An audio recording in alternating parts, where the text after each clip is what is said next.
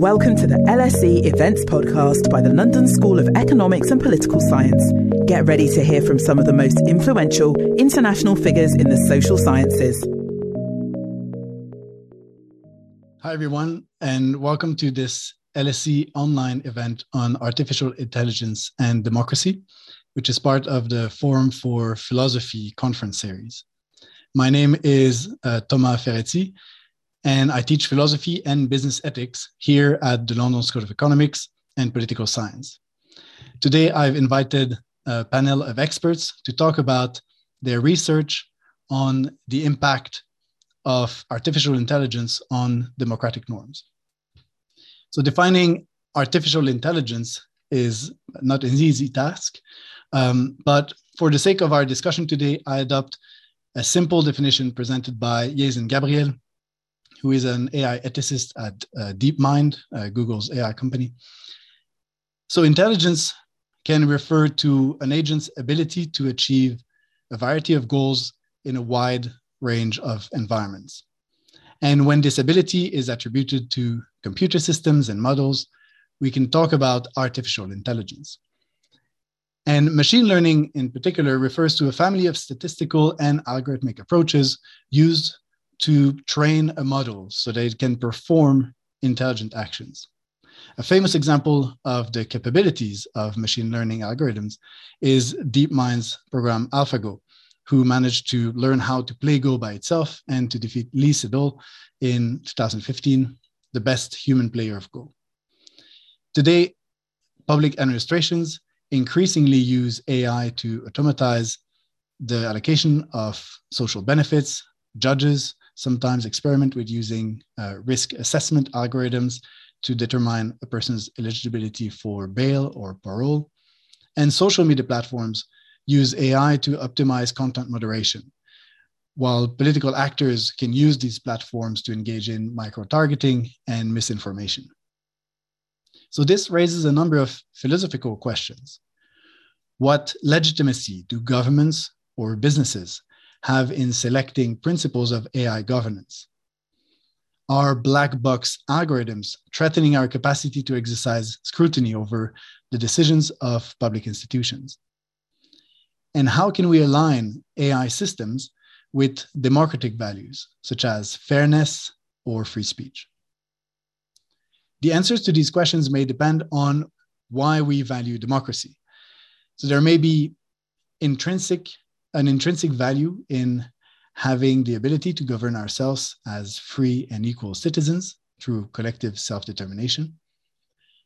But others point at the instrumental value of democratic institutions.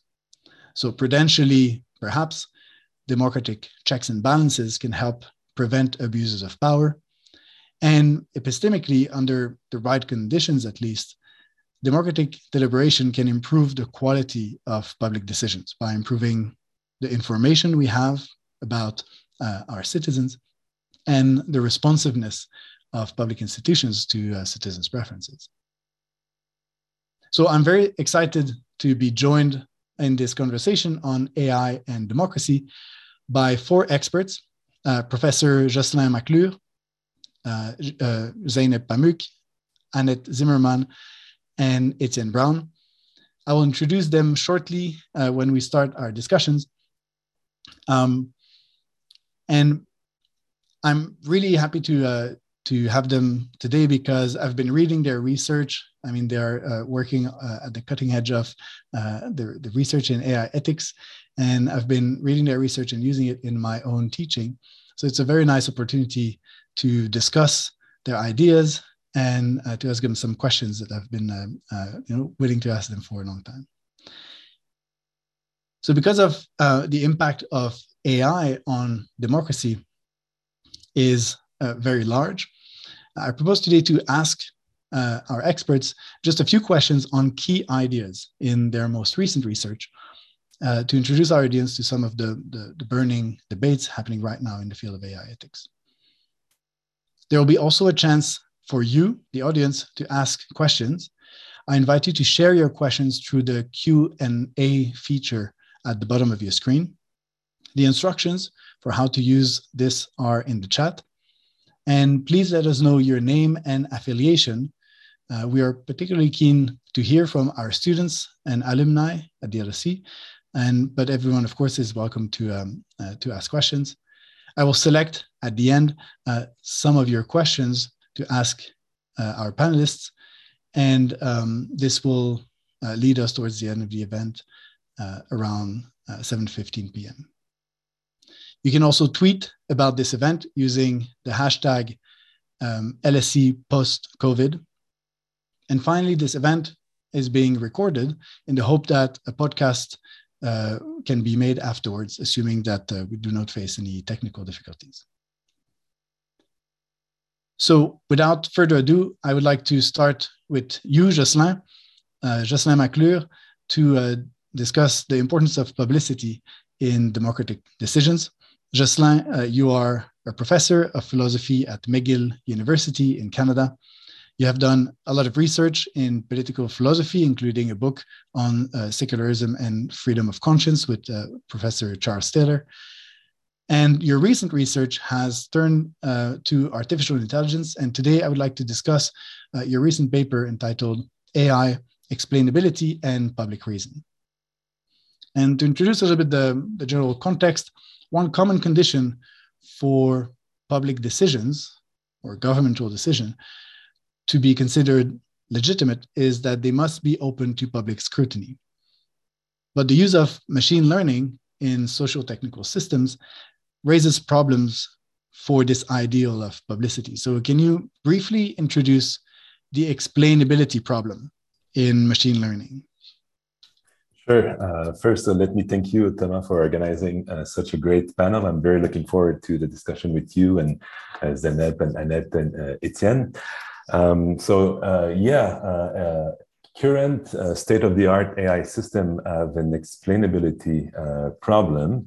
Perhaps actually two explainability problems, but it's both are based on the way that they function, right? So it's the most efficient AI systems nowadays are based on different kinds of machine learning algorithms or different kinds of artificial neural networks. And such models are said to be opaque because when they produce a given output, it can be how something is classified, it can be a prediction, it can be any kind of decisions or recommendations. The given output cannot be easily explained. So the AI can make a recommendation about a particular medical diagnosis, or it can classify someone who was found guilty of a crime as someone who presents a high risk of recidivism, or it can predict that the candidate for a particular job will not stay long on the job, that she or he will resign soon, or that a candidate who wants to get into a particular academic program, that he will not be able to obtain the degree in the planned amount of time.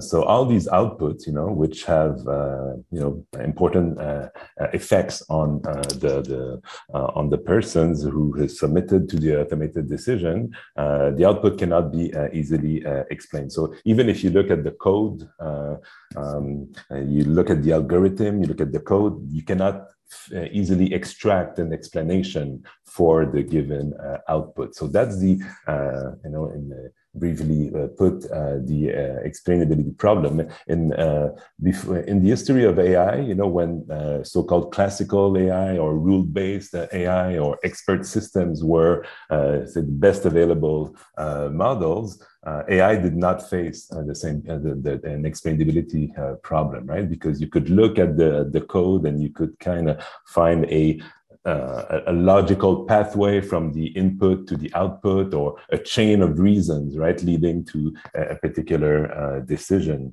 But when you, given that machine learning algorithms are much more powerful, much more efficient, say tasks such as computer vision or natural language processing, these models outperform the more classical kinds of AI algorithms, but they are more efficient, but they are also opaque. And it's mostly because their internal architecture is highly complex, right? In their training phase, they require a very large amount of data. And their internal architecture involves, kind of a neural network, or artificial neural network, which is often made of a very, very large amount of so-called hidden layers, and all the layers themselves contain many nodes or nodes or weight, it's the performance is based on the capacity of the model to find patterns in these large amounts of data. So it's a very powerful tools. But again, if you, so to speak, lift the hood and look at the algorithms, you will not find something like a causal chain which leads to an explanation. So I said that there are maybe two explainability problems. Sometimes the programmers themselves cannot fully explain why the model is performing well because of that tremendous internal complexity. And there's a lot of trial and error and fine tuning, and there are so many parameters that are involved. So of course, the computer scientists can tell you, well, this is a reinforcement learning algorithm, and this is how it works, and so on. But why does that particular algorithm perform so well? It might be difficult sometimes to explain exactly why. So that's the explainability problem as a techno-scientific problem, right? And it's not necessarily that like ethically salient. It can be, but not necessarily. In my work, I focus on the other explainability problem, which is a normative problem, right? When we use AI to automate decision making in ethically high stake situations, well, then it means that the AI will make a decision which has an important impact on an individual or on a group, but we will not have an easy access to the reasons which led to the decision, and that could be used to assess the justification of the decision. So that's explainability as an ethical problem, and I think that's one of the most important ethical problems that AI is facing nowadays. And in particular, you believe that this opacity and this explainability problem leads to a deficit in public reason. And so can you explain a little bit why public reason matters for democracy, what it is first, and perhaps why it matters for democracy? Right. Okay. So public reason is a concept in mostly political philosophy that is drawn from Kantian philosophy. Kant, as an Enlightenment philosopher, promoted the public use of reasons, right? So we enlightened citizens should try to engage in reason giving with other citizens and public officials as well. And the goal is to try to provide rational justification for our beliefs, for our actions, and for our public decisions as well. So it's a theme that was taken up later by Kantian, post-Kantian philosophers, and in the 20th century by philosophers like Habermas or Rawls or Honora O'Neill. And so I draw mostly on Rawls, and his notion of public reason has two main dimensions. The first one is more procedural. So public reason for him is the reason of democratic citizens and elected officials, engage in public deliberation. So it's the reason of citizen, and again, it's through exchanging reasons with others that we should hope to make public decisions that will be just for all the citizens. But it also has a substantive dimension. So public reason for Rawls are So our public reasons in the plural, right? So what are the substantial justification that we use to justify decisions, especially high-stake decisions, right? When our basic rights are at play, or our basic welfare, security, and so on, we should aim to publicly justify our decisions. And public justifications requires providing to all those who are affected by decisions reasons that are public in the sense that they, the affected parties could at least potentially accept them, right? So that the reasons are not private in the sense that they are the reasons of the religious majority, for instance, or they are the reasons of the elite or the most wealthy. There are reasons. They are public in the sense that there are reasons that all could share, regardless of the, to which social groups they belong to, and so on. So that is seen as a condition of the democratic legitimacy of basic public norms and decisions, that they are public in that sense. And in that sense, I think it's both the conditions of democratic legitimacy and also of justice, understood as fairness, that all citizens could potentially at least accept them because they are not biased against them, or they don't favor the interest of a particular group. Yeah, that's interesting. I think in your paper, you draw an interesting distinction. So clearly, if we use opaque algorithms on Netflix to make recommendations for videos, maybe the opacity is not such a problem. If it works and it makes good recommendations, why should we know exactly how it works?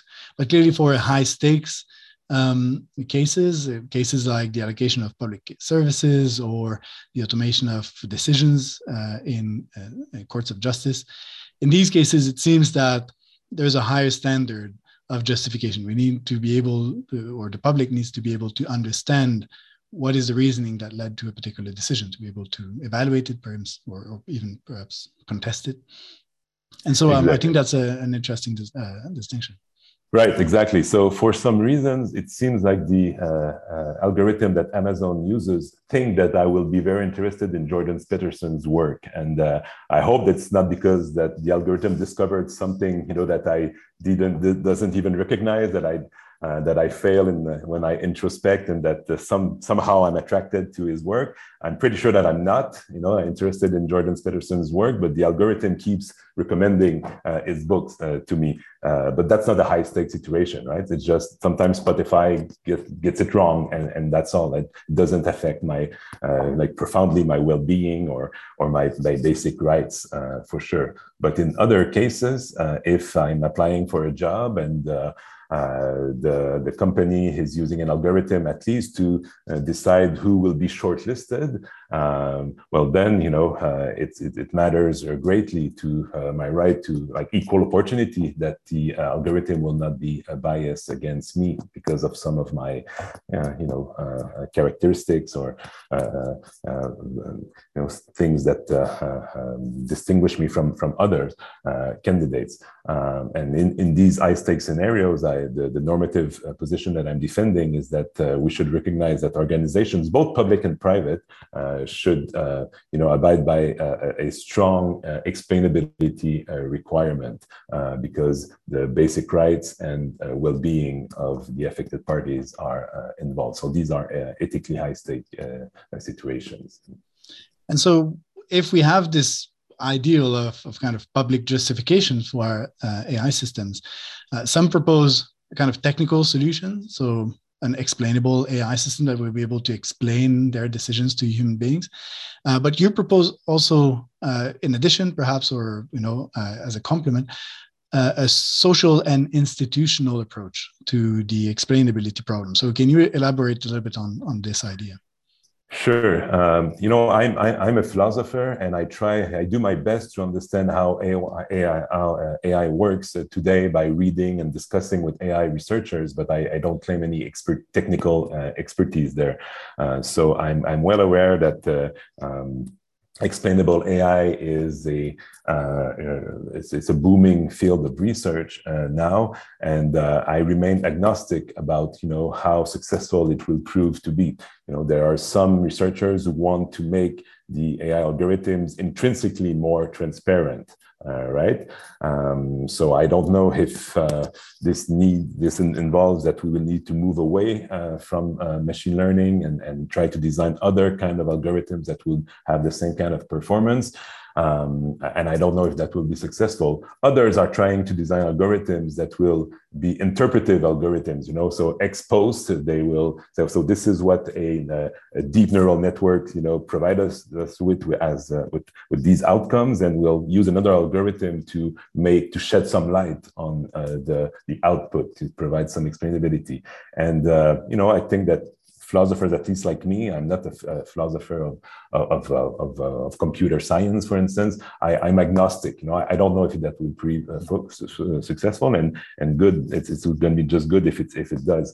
But in the meantime, organizations, both public and private, are deploying AI in these high-stake situations already. So as ethicists and political philosophers, but also regulators, need to decide how we should regulate the use of these AI system.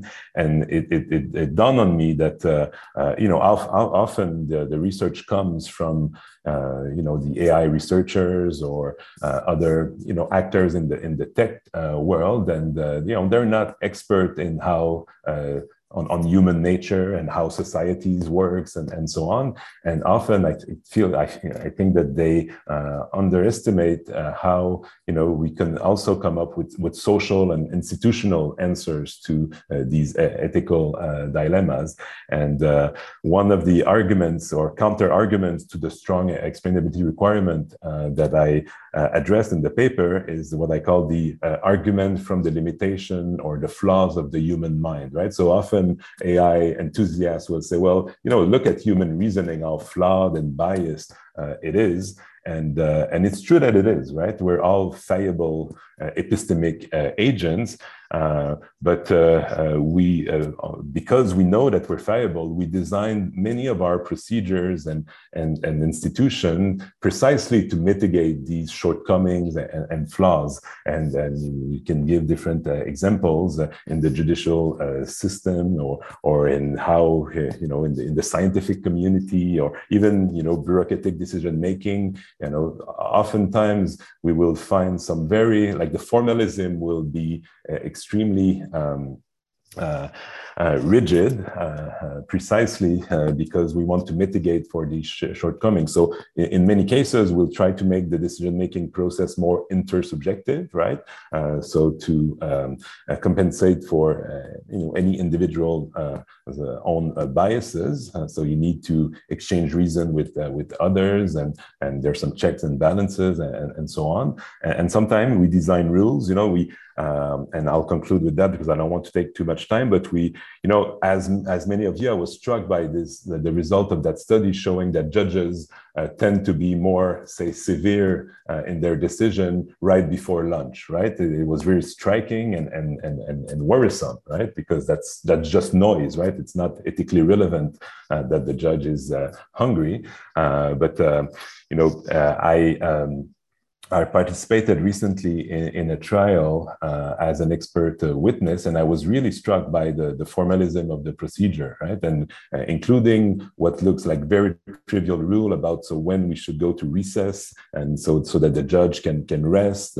There's a very strict compliance with these rules, just to make sure that we try to mitigate the risk that noise and other arbitrary factors will have an impact on decision making.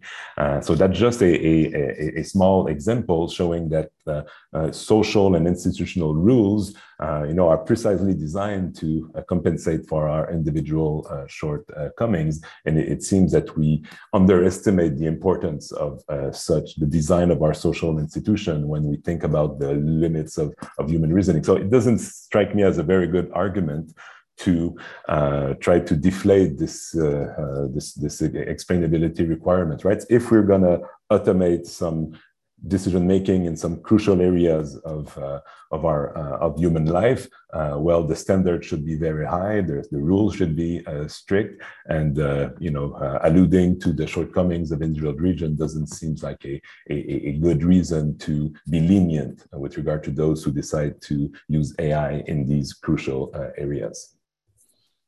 Yeah, thank you. That's very interesting, and I think it makes a nice transition to the next part of our discussion, because I think in this institutional approach to the explainability problem, it's also something that can help us to distinguish two different kinds of ideals: the ideal of publicity, which is the idea that public decisions, for example, should be at least potentially subjected to public scrutiny with the adequate institutional safeguards, and the ideal of transparency, which is simply to kind of open the whole process to everyone, for everyone to see. And so I want to ask a question to the audience. Try to get the audience a little bit involved, and I'll ask you the following question, but first I'll set up the question. So there's been concerns growing recently regarding social media platforms using opaque algorithms in content moderation to suppress or amplify speech online.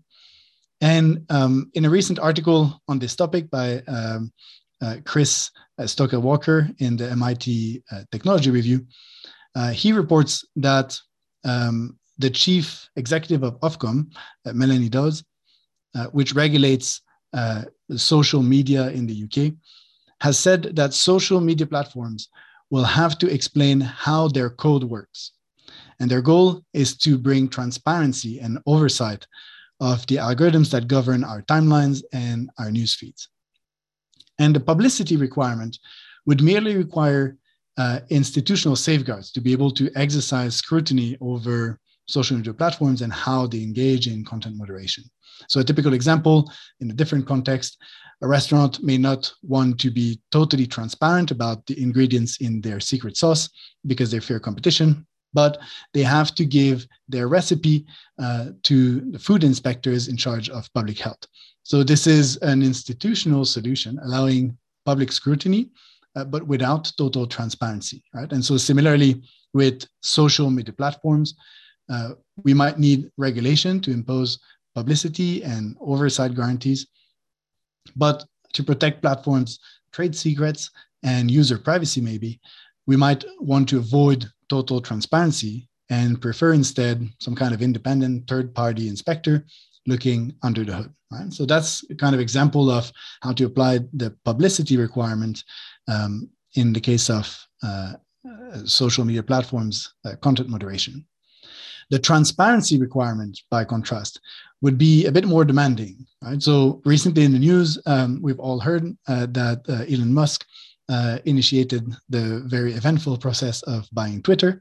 And one of his main motivations was reportedly to make its algorithm totally transparent and open source so that everyone could exercise scrutiny over it.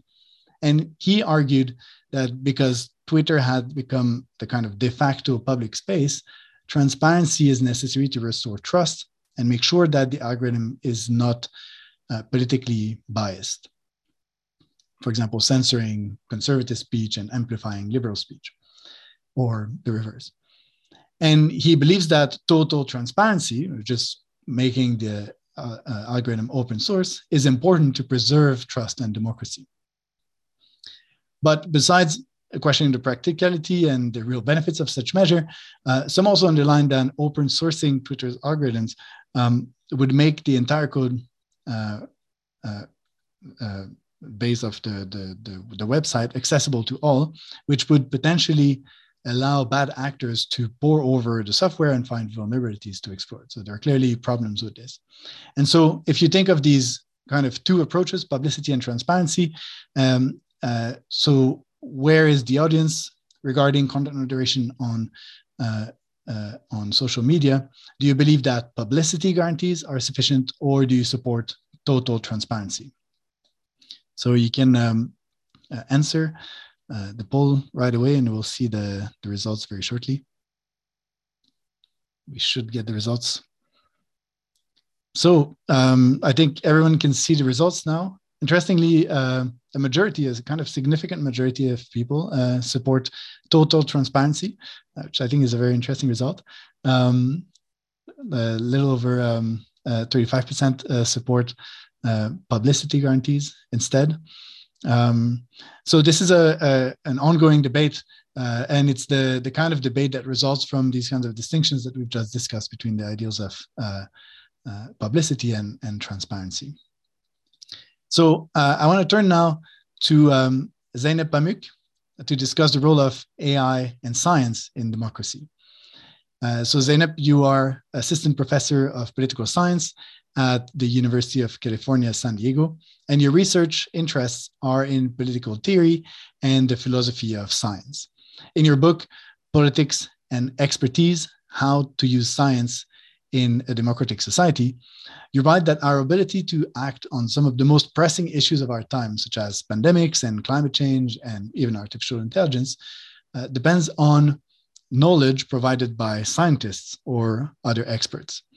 And this reliance on expert knowledge sometimes raises a backlash against technocracy, right, the rule by experts, which would undermine democratic legitimacy. And a similar discussion arises in the context of algorithmic decision-making, with a recent backlash against algorithmic governance, the rule by algorithms. So to begin, can you briefly introduce the usual dichotomy between technocracy and populism? Sure. First, I want to start by thanking you, Tama, for bringing us together and for this great conversation, and thanking our audience for tuning in. So the technocracy and populism are, on the face of it, quite different modes of governance. Technocracy involves rule by experts according to rational methods of calculation and prediction. It relies on reason as its main authority of political decision-making. Populism, by contrast, usually involves a leader who purports to speak for the people in its totality, or to represent the people as one whole, and ignores pluralism, difference, contestation.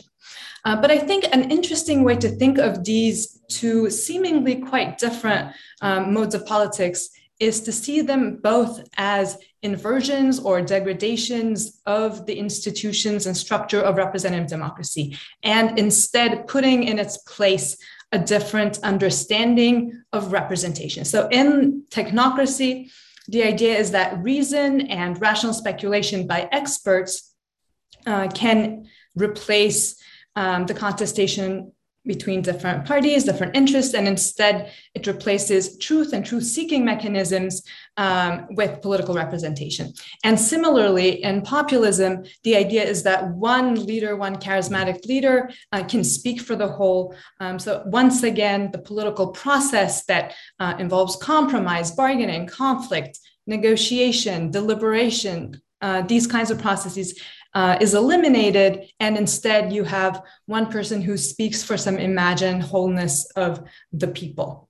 So in a way, both are reactions to the perceived limitations or failures, backlash to the problems with the institutions of parliamentary representative democracy.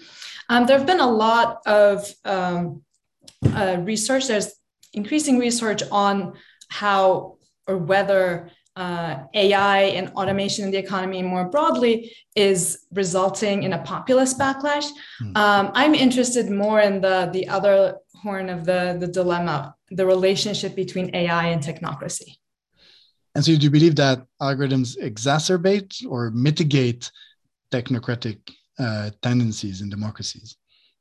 Good question. So once again, on the surface, when we think about what AI decision-making is replacing, we see that it's replacing various forms of traditional experts, right? So, for example, it's replacing judges, it's replacing bureaucrats, if we're thinking about the use of AI in welfare decisions, for example. In the financial sector, it's replacing financial experts, maybe it's replacing bankers. So insofar as our concern with technocracy is a concern about ordinary citizens being subject to the will of experts, to the arbitrary decision-making power of experts, or as Weber puts it, to bureaucratic domination, then we might think there's some reason to think that AI decision-making actually changes the problem, maybe takes away power from the traditional experts, and at least gives it to an algorithm. But that would be too quick, because AI also relies on a host of invisible expert work. So we see a new class of experts, not the old experts and judges perhaps, but a host of engineers, coders, software designers who are taking the place of these experts. So they're coding the decision rules, they're writing the models, and they are doing the really crucial work, and their decisions can likewise be subject to charges of arbitrariness. So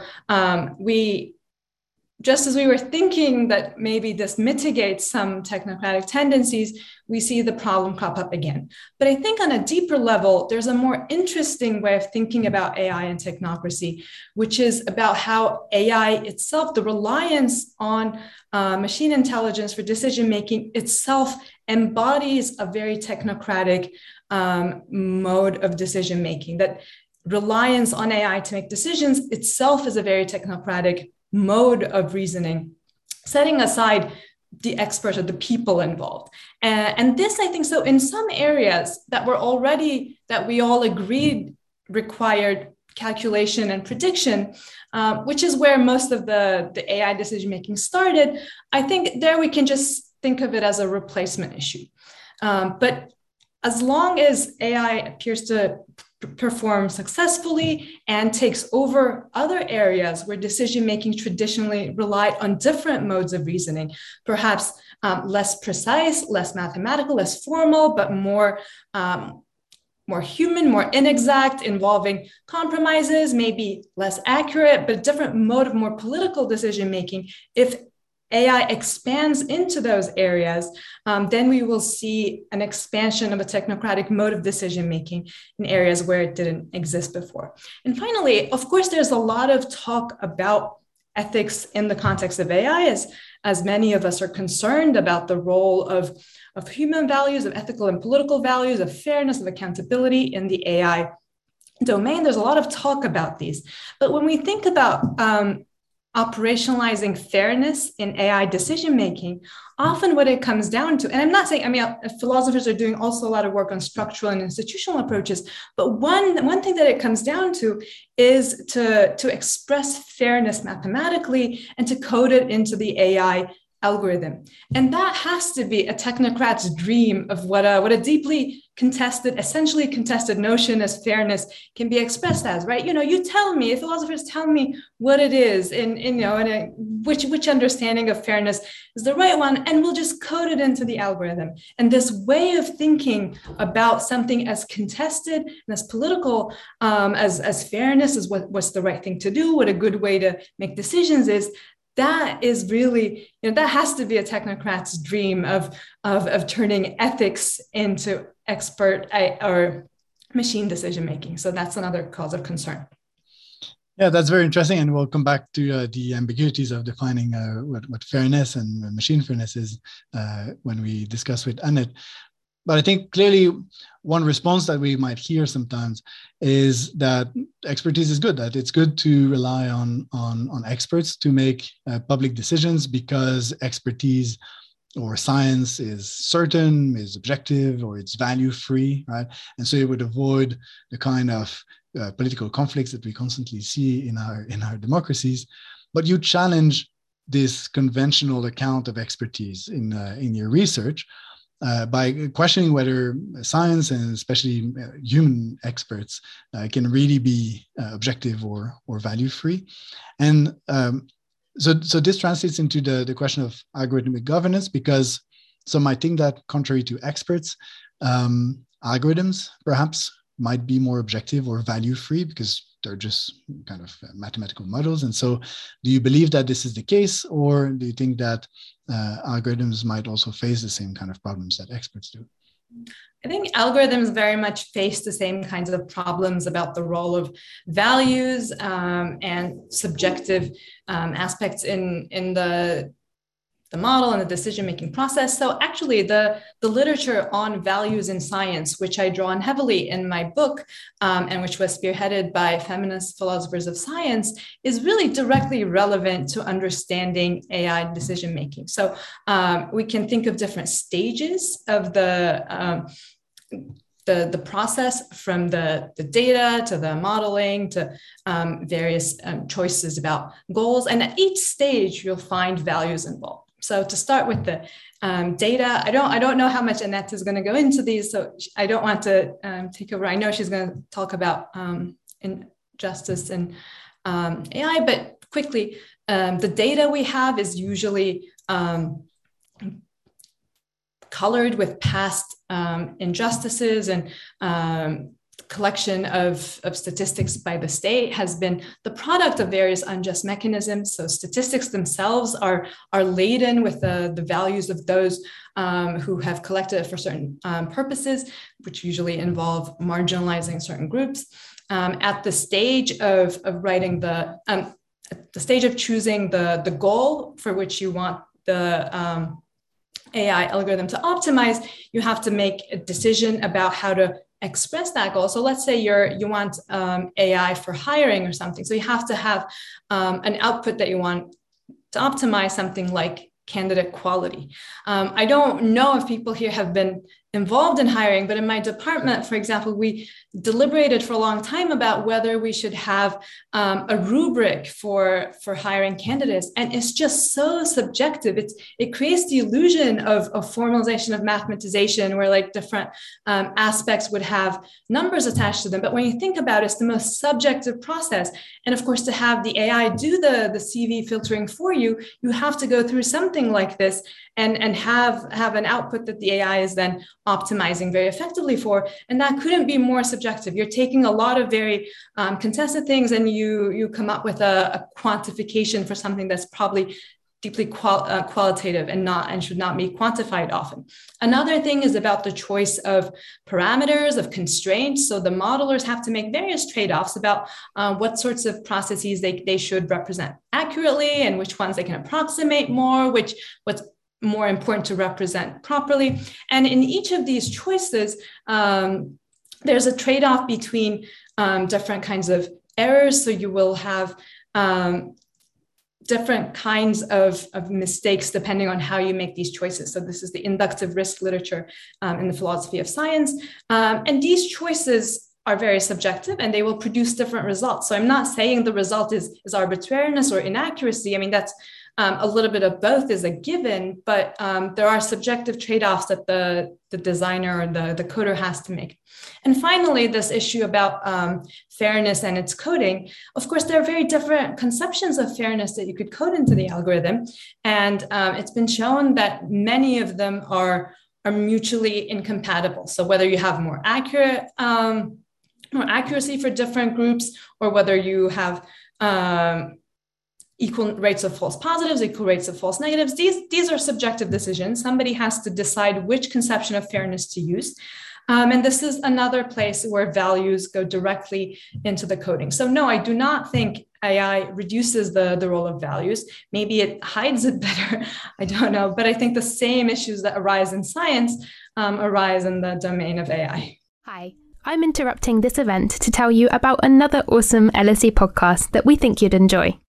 LSE IQ asks social scientists and other experts to answer one intelligent question, like, why do people believe in conspiracy theories? Or, can we afford the super rich? Come check us out. Just search for LSE IQ wherever you get your podcasts.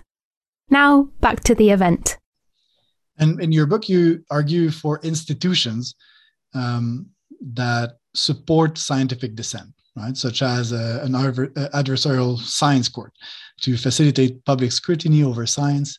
And do you think that there will be a role for such institutions in the governance of AI? Yes, absolutely. So I think one important thing is that this all this criticism of AI, debates about its ethic, its politics, should not end with just principles that we come up with that we hope the designers and users will simply implement. I think it's important to move from just criticism and design recommendations to more control, either by the government, ideally by citizens themselves. And the idea of a science core is to bring together scientists and experts directly, face to face, on an issue that involves high technical content, which is very much something that fits the description of AI, where citizens would ordinarily be left out and also maybe find it difficult to evaluate between different arguments. And the adversarial structure is meant to bring together, to bring out the values involved, the weaknesses of different views, the implications. So different experts would criticize one another, cross-examine one another. So the question in the AI case is exactly what level this would be pitched at. So would you have a higher level debate about policy? I think that would be one way to go. The Science Core is meant to be an institution that feeds into policy decisions or makes policy decisions. So that's one way. But another I can imagine is to take a dispute about a more micro level design principle and have different experts defending a different view on it. Or maybe we could have something like what we just asked our audience members about whether we want publicity or whether we want complete transparency. So something like that, and there'd be different sides arguing for a different side of the issue. And I absolutely think direct participation by citizens could play an important role in the governance of AI. Well, thanks. That's really fascinating. It also links with the discussion of like how to build institutions to help exercise public scrutiny over algorithmic governance. And now I want to turn to Annette Zimmermann to discuss issues at the intersection of democracy and algorithmic injustice. We're a bit behind schedule, but we'll try to really discuss all these complex issues in sufficient detail. So Annette is a lecturer of philosophy at the University of York and incoming assistant professor of philosophy at the University of Wisconsin-Madison. In a recent paper entitled Proceed with Caution, you underline that it is becoming more common, and we've discussed this a little bit earlier, that the decision makers in private and public institutions are predictive algorithmic systems, not humans. And for you, relying on algorithmic systems is procedurally unjust in societies where there is already some background of structural injustice. And interestingly, I think in your research, you also argue that solving algorithmic injustice is not just a technical problem for software developers. It really requires a kind of robust democratic participation, as we just discussed with Zeynep. And so we need some democratic oversight, not just from developers, but from all members of society. And so now I want to focus really on the question of fairness. And so to begin, could you perhaps briefly introduce the problem of algorithmic injustice in general, and perhaps explain quickly what is a statistical bias in algorithmic injustice? Right. Let me begin by thanking you as well, Thomas, for putting together this event. Thanks to LSE for hosting it. And thank you to the audience for participating and discussing with us. Now, in terms of defining algorithmic injustice, there's this really common view, both in computer science and also other disciplines that intersect with this kind of interdisciplinary research field. A lot of people seem to think that AI, or just big data more broadly, is simply a social mirror. So the idea is, well, don't blame AI if we get really biased outcomes. So if we get outcomes that kind of amplify things like gender inequality or racial inequality, because guess what? Society is already deeply unjust. So it's to be expected that our technological systems will reflect that to some degree. So it's kind of tempting to think of AI as just a kind of perfect mirror image of the way society currently is. What's missing in that conception is that AI can actually often exacerbate conditions of structural injustice and also other kinds of injustice, particularly if we leave it unchecked. right? So what we see very often is that human agents who are involved in deliberations about AI design and deployment, so that could be programmers, but it could also be people who make decisions about procuring particular tools, for instance, in order to deploy them in our governmental institutions. And other kind of policy level decision makers, they're really prone to opting out of this kind of process of critical scrutiny over AI. Right? So we see phenomena like automation bias. We know that human agents are really unlikely to question a decision sequence if it seemingly results from this really quantifiable process. So we as human agents just kind of overtrust those types of decisions. And so it's very hard to get ourselves to intervene upon those decisions, but that's exactly where we must intervene if we want to avoid this exacerbation effect. So if we leave a particular algorithmic decision-making tool, run its course, we can often see that phenomena like statistical bias can get exacerbated over time. Now, you also asked about statistical bias specifically. So let's unpack that just with a really famous example. So a lot of computer scientists and philosophers are interested in this particular example of a criminal recidivism risk prediction algorithm. And that algorithm is called COMPAS.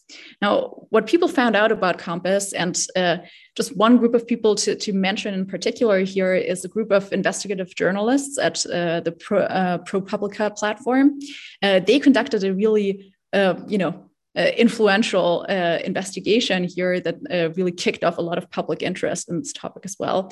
They found out that different people fared really differently when being assessed by this COMPAS algorithm. And in particular, COMPAS failed differently for different groups of people. So just to give you a very concrete example, there were these two defendants who were being scored by COMPAS.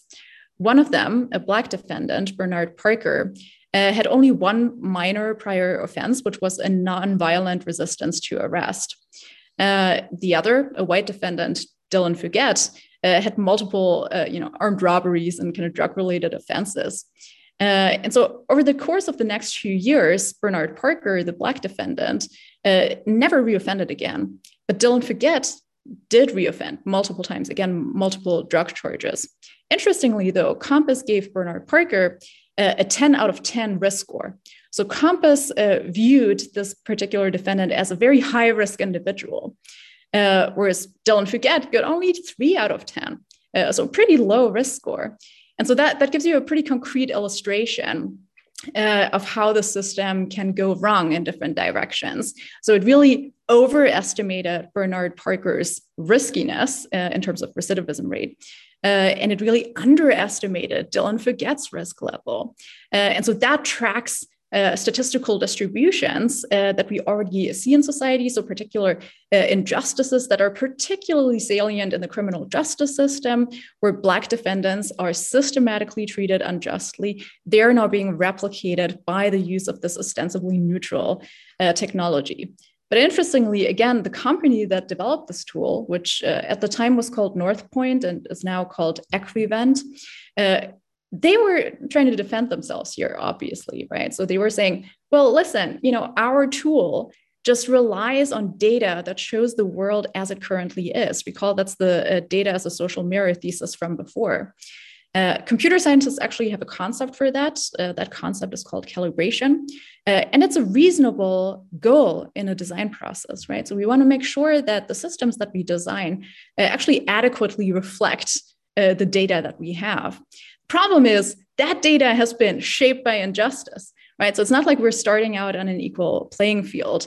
We can see that when we think about how to even measure things like crime rates, right? So effectively, we don't have a good method for measuring crime. What we can measure, of course, is arrest rates. And arrest rates, again, are influenced by important and pernicious social factors. We know that particular communities, especially communities of color, are dramatically over-policed, particularly in the US context, which leads to higher arrest rates, right? So the arrest rate itself is not a decisively informative measurement.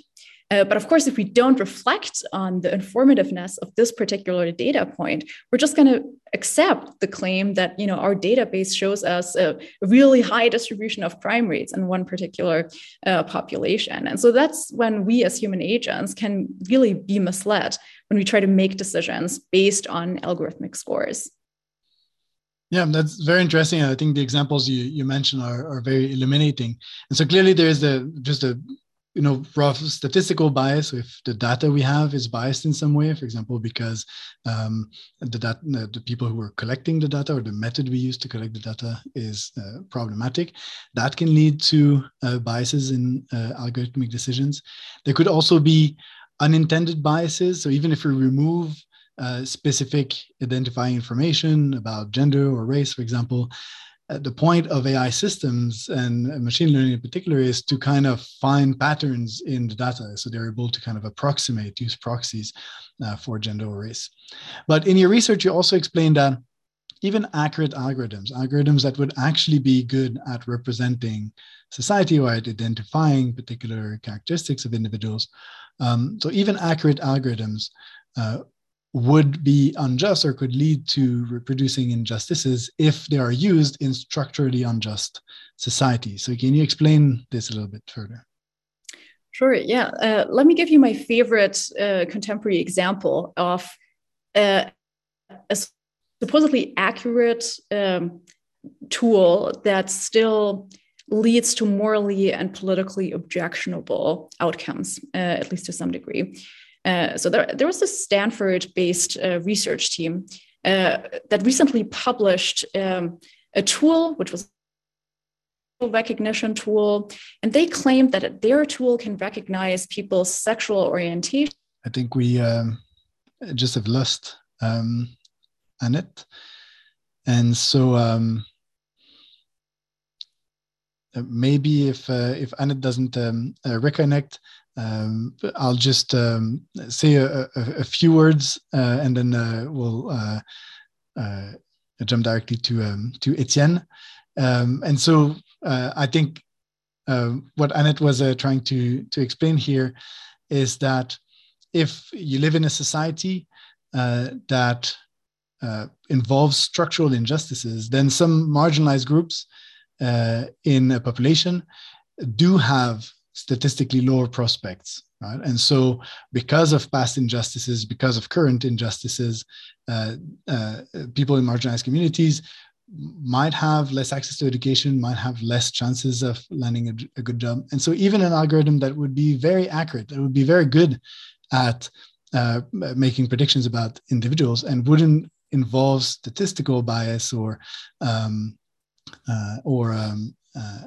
the kind of biases, might still become extremely accurate at excluding people who do have statistically lower prospects. Right? Even if someone is part of a group that has statistically lower prospects, but they themselves don't because they had access to some privileges.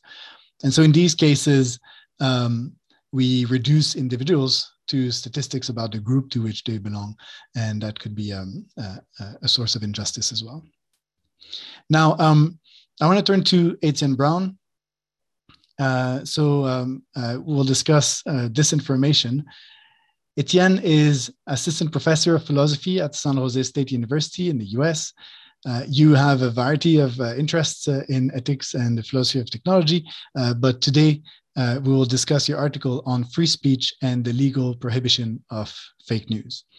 So if we believe in the epistemic value of democracy, which I mentioned earlier, we could wonder about the effects of social media platforms on democratic deliberation. Welcome back, Hannett. I'm sorry that we lost you. Talk about algorithmic injustice and you get kicked off the Zoom call immediately. Yes, there must be some plot or something. I'll finish with Etienne, and then perhaps in the discussion we can come back to the questions about injustice.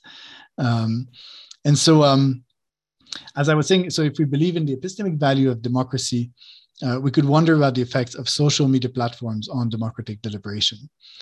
Artificial intelligence increases the capacity of these social media platforms to govern information flow, right? So to govern what we see on our newsfeed through algorithmic content moderation. And they can do so in ways that enhances or undermines the quality of the information that we receive. And this is important because many people rely on information they get from social media to inform their political beliefs or make political decisions. For instance, when Facebook decided to ban the publication of news articles on its platform in Australia, it was revealed that up to 40% of Australians get most of their news from Facebook.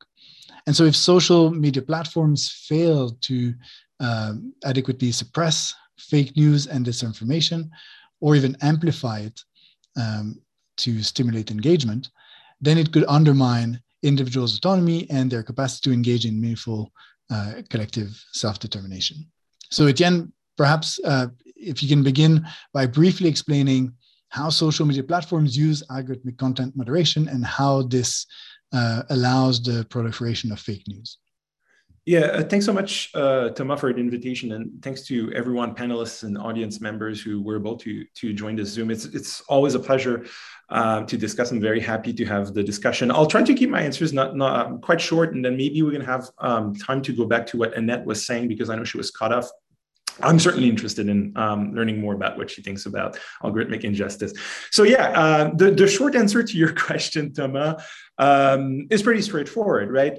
What you see on social media is to a large extent determined by algorithmic recommendation systems. So social media companies collect data about your online behavior, and they use this data to present you with posts and advertisements that they think will interest you. For instance, if you've been Googling new shoes a lot recently, then you might see an ad on Facebook about a kind of shoes that you can buy. And of course, if you've been liking certain kinds of posts on social media like Twitter or on Facebook, then you'll be presented with similar posts, right? Of course, the information, the kind of post that people engage with on social media is the kind of information is not necessarily or always information of high quality. So if you engage with conspiracy theories a lot, then you will be presented with more conspiracy theories. And if you engage with fake news a lot, you will be presented with more fake news. So I think that in this way, algorithmic recommendation system can kind of contribute to the proliferation of disinformation online. You're also likely as an internet user, social media user, to see opinions with which you already agree, because when people post ideas or claims that you agree with, you're more likely to like them or to engage with them, which can lead to the formation of epistemic bubbles, which is basically a situation in which you're repeatedly exposed to ideas with which you already agree, but you're not or rarely exposed to the views or claims made by people that are kind of outside your epistemic community, so to speak. Yeah, that's interesting. And in your recent paper, you argue that democratic governments and perhaps social media platforms themselves have strong reasons to prohibit fake news, and that doing so is compatible with free speech. So can you elaborate a little bit on your position? Yes, certainly. So this is the controversial claim of the article, right? So I don't believe that necessarily prohibiting fake news legally is kind of a miracle cure that's going to solve the problem of disinformation in the internet. That's not what I'm arguing, but I am arguing that governmental regulation against misinformation, certain kinds of them, are compatible with free speech. So basically, the central concept in my argument is the concept of autonomy, which is an extremely important concept for the philosophy of free speech. So there's a long-standing tendency, especially in the American philosophical tradition, American legal tradition, to consider that no matter what kind of speech you're exposed to, online or offline, for instance, hate speech or misinformation, no matter what speech you're exposed to, you're the only person responsible for your actions, because fundamentally you're an autonomous agent, right? So regardless of the speech that you're presented with, you make the autonomous decision to act. And philosophers who endorse this conception of autonomy tend to think that if we regulate speech, we disrespect people as autonomous agent. We kind of infantilize them. And we act in a paternalistic manner. So I think that this kind of conception of autonomy and the relationship between free speech and autonomy is a little bit of an oversimplification. I think that people who diffuse speech are partly responsible for actions that other people commit on the basis of that speech. I don't think that with concept like responsibility need to be the case that 100% of the responsibility falls on the shoulders of the person who acts. I think we can have a more kind of distributed conception of responsibility. And even more importantly, I think we should endorse a kind of different and a richer conception of autonomy.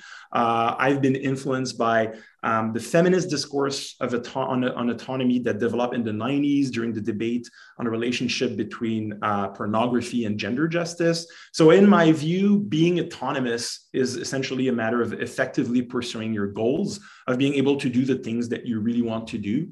And I think that misinformation can pose an obstacle to that, especially when misinformation prevents people from appreciating reasons for action. So all of this is a little bit abstract. Let me give you an example of that. I think it's fair to say that most parents in the world have the goal, the objective of protecting the health of their children. But they might have encountered misinformation, health misinformation, for instance, misinformation about vaccines that led them to believe that vaccines are dangerous and they should not have their children vaccinated against, COVID or another disease. And I think that in this case, what happens is that misinformation prevents parents to appreciate the reason that they have to have their children vaccinated by forming false beliefs. And I think that such an example kind of demonstrates that often misinformation can actually make people less autonomous, can prevent them from actually doing what they want to do, in this case, protecting the health of their children. And I think that on that basis, we have reasons to consider that we should at least regulate misinformation online. Yeah, that's very interesting. I think one concept I like also in your research is this idea of like epistemic dependence, the fact that if we depend too much on, for example, social media platforms to give us the information we need to achieve our goals, and we're in this relationship of epistemic dependence in order to be able to make choices of our own. And that's clearly perhaps a powerful relationship that requires some regulation. Right. So time is running, and I want to open the floor to questions of the public. And so please, the audience, if you have any questions, now is the time to post them through the Q&A function at the bottom of your screen. And you can also upvote the questions. So if there are questions that others have posted that you agree are important, you can upvote them. And so while people are doing this, I want to launch our second and last poll for today. And so just as a general question after the discussion that we've had with our panelists, are you personally optimistic or pessimistic about the impact of artificial intelligence on our democracies? So I think you can see the poll now and register your answers while we're waiting for some of the questions to ask our panelists. Okay, so I think now we can probably see the results of the poll.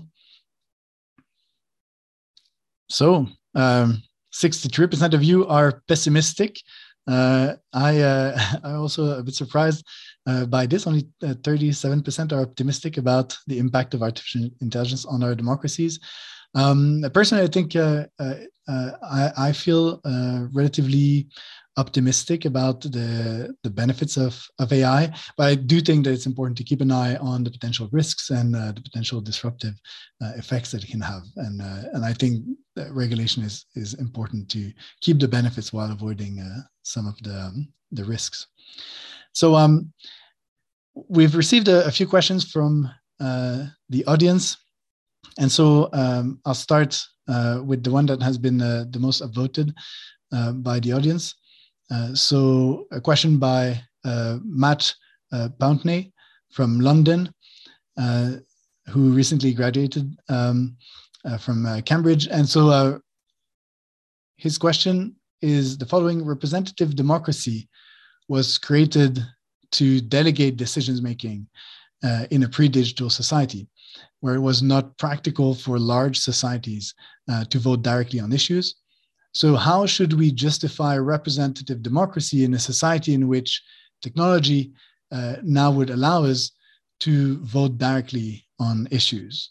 So maybe if some of you want to take up this question.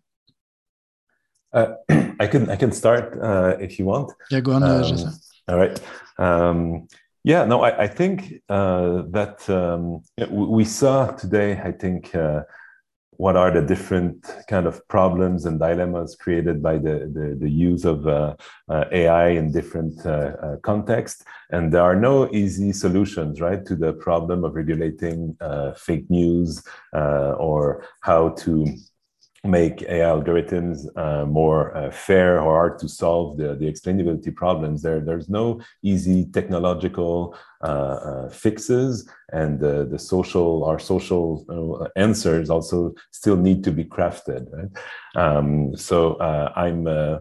I'm rather pessimistic. I share the view of the majority on the impact of AI on democracy. I'm not hopeless. I think that we need to work hard on it, and I'm quite encouraged by the quality of the discussion today, because sometimes AI ethics is a bit disappointing to say the least. But at least there are philosophers and political theorists working, building on their areas of expertise and tackling these challenges created by AI. And I think that's the best way to go. But that said, we know that, given what Etienne said, it's not, we see the effect of the public discussion, which have moved online. We know how difficult it is to have enlightened discussions online, and civic participation for many citizens predominantly goes through, the social platforms and networks now. And clearly, we still need institutions where at least good policy solutions can be recommended to our elected officials. And sometimes it will be during a public hearing or in other, the different areas of expertise. And I don't think that just, asking people what they think online will suffice. And we need strong deliberation prior to a decision. And we want people who are accountable to the public to make the decisions also. So at least from my perspective, we more than ever need these different locus of expertise, not to replace elected officials, but to make sure that that the public deliberation is rigorous and enlightened before we make actual decisions. So I think that there's still a role for our the processes of electoral and representative democracy. Thank you. I'll try to take as many questions as possible, so I'll switch directly to the next one. So I've just seen that clearly the most voted question now asks Annette to go back to your example of algorithmic injustice. And so if you can say a little bit more on your approach of procedural fairness why do you think that in designing AI systems, we need to take into account the structural injustices in the societies we live in? Right. Yeah. I hope I don't get kicked out again. Apologies in advance if so. So the case that I mentioned before is really interesting because the Stanford researcher team said, hey, listen, we have this incredibly accurate tool now that can predict all of these behaviors and characteristics. So things like sexual orientation and propensity for violent criminality. And so the concerning thing here is actually not this question of whether the tool is accurate. Right. So the researchers approached this design question with an accuracy mindset.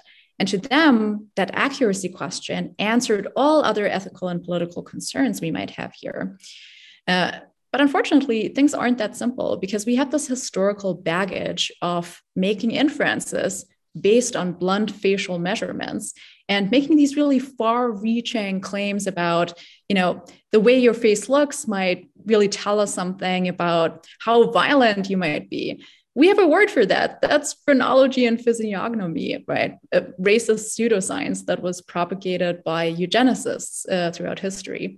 So I think the really important question for us in liberal democratic societies is, why do we want to replicate this particular mode of inference? So could there be an important moral and political cost to making inferential judgments based on very similar types of data and towards very particular types of decision outputs? So there could be what philosophers call an expressivist cost here, right? So we might be communicating a very demeaning message in society if we're saying, hey, actually, we don't have so many worries about replicating this very similar inferential method that is eerily close to these historical examples that have now been debunked as pseudoscience and have clearly been very harmful. So there we might get an exacerbation effect, right? So we might actually further entrench injustice, even though we could assume that the Stanford team is right, that their tool is for some reason really accurate, right? So the accuracy question doesn't really help us solve the structural injustice question to its fullest extent. So that's why it's really important to have this process of human critique and deliberation about the kinds of goals that we're really trying to solve when we use AI in some domain. So rather than just asking, can my tool predict that somebody's gay or that somebody's likely to commit violent crimes? We should instead ask, well, why do we want AI to solve this task for us, right? Like, are there other tasks that are more important and more insightful? And why do we need to use sophisticated forms of automation to perform this task?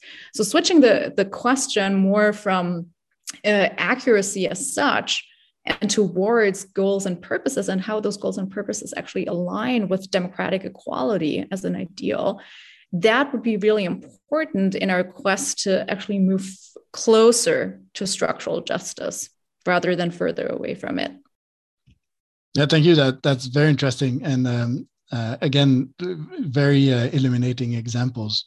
Time is running, but I want to ask another question, which I found quite good, because now we focused on kind of the risks and the dangers of the development of artificial intelligence for our democracies. But if we want to kind of promote a bit more optimism in favor of technology, do you think that there are ways in which it's possible to use AI or to deploy AI to make elections more accurate or more fair, right? So are there ways to use technology in a positive way to improve elections, democratic elections? Do you have any ideas on this question? I can jump into I don't know if it's exactly about elections, but one thing that I found very interesting, and I wish we had more time to discuss with the panelists, is that I really agree with the kind of risk that come with using AI to start to ask AI to perform tasks that were traditionally performed by humans. One sector in which I think is going to be very difficult to avoid using or relying on AI is content moderation. So if you take content moderation seriously, the amount of information that is exchanged on social media, the sheer magnitude of it, makes it so that it's going to be very difficult to have all of this information only reviewed by humans, right? And I don't really see a future in which we can effectively moderate content without relying on artificial intelligence, right? That's kind of an indirect answer to the question. The question is about election, but I think the kind of information that people are exposed with has a decisive impact on how they're going to vote. And I think that if we use AI for content moderation, maybe that. I just want to underline by saying, I don't think that, again, AI is a miracle cure for content moderation. I think that there's a serious lack of human expertise in Silicon Valley, especially in engaging with political content in other languages than English. Sometimes a call to violence in a different dialect or different language is very hard to detect by someone that's not familiar with this context. So I really, really hope that in the future years, we're going to see more people from all around the world speaking a lot of different languages, familiar with a lot of very different political contexts, actually start working for companies. And I want to underline this also. We're all thinking about artificial intelligence. We should not underestimate the kind of power that humans who work for tech companies in Silicon Valley have, right? The people who draft policy about misinformation and hate speech are not machines, they are humans, right? And they do things, they ask themselves questions that are very similar to the questions that philosophers ask themselves. What counts as harm? Right? When there's a certain kind of content that threatens democracy or democratic integrity, is it sufficient reasons for us to remove it, or should we flag it? All of those questions are being asked by humans and discussed by humans.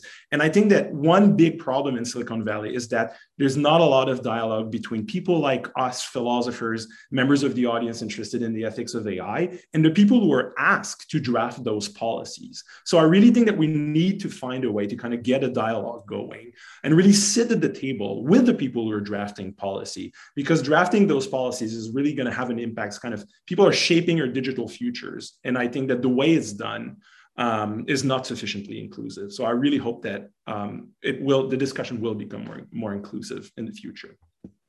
Yeah, very interesting. And I see that we have exhausted our time. So thank you all for joining us today.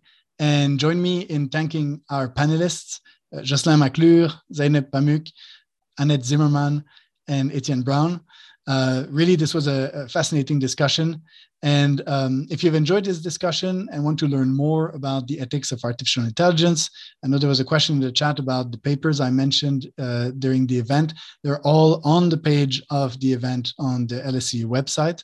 And I also invite you to follow the LSE Masterclass in Ethics of AI. And you will find a link to this page on the page of the event. You'll also find a schedule for future LSE events. So that's our time. And I wish everyone a good day or a good night wherever you are. Thank you for listening. You can subscribe to the LSE Events podcast on your favorite podcast app and help other listeners discover us by leaving a review. Visit lse.ac.uk/events to find out what's on next. We hope you join us at another LSE event soon.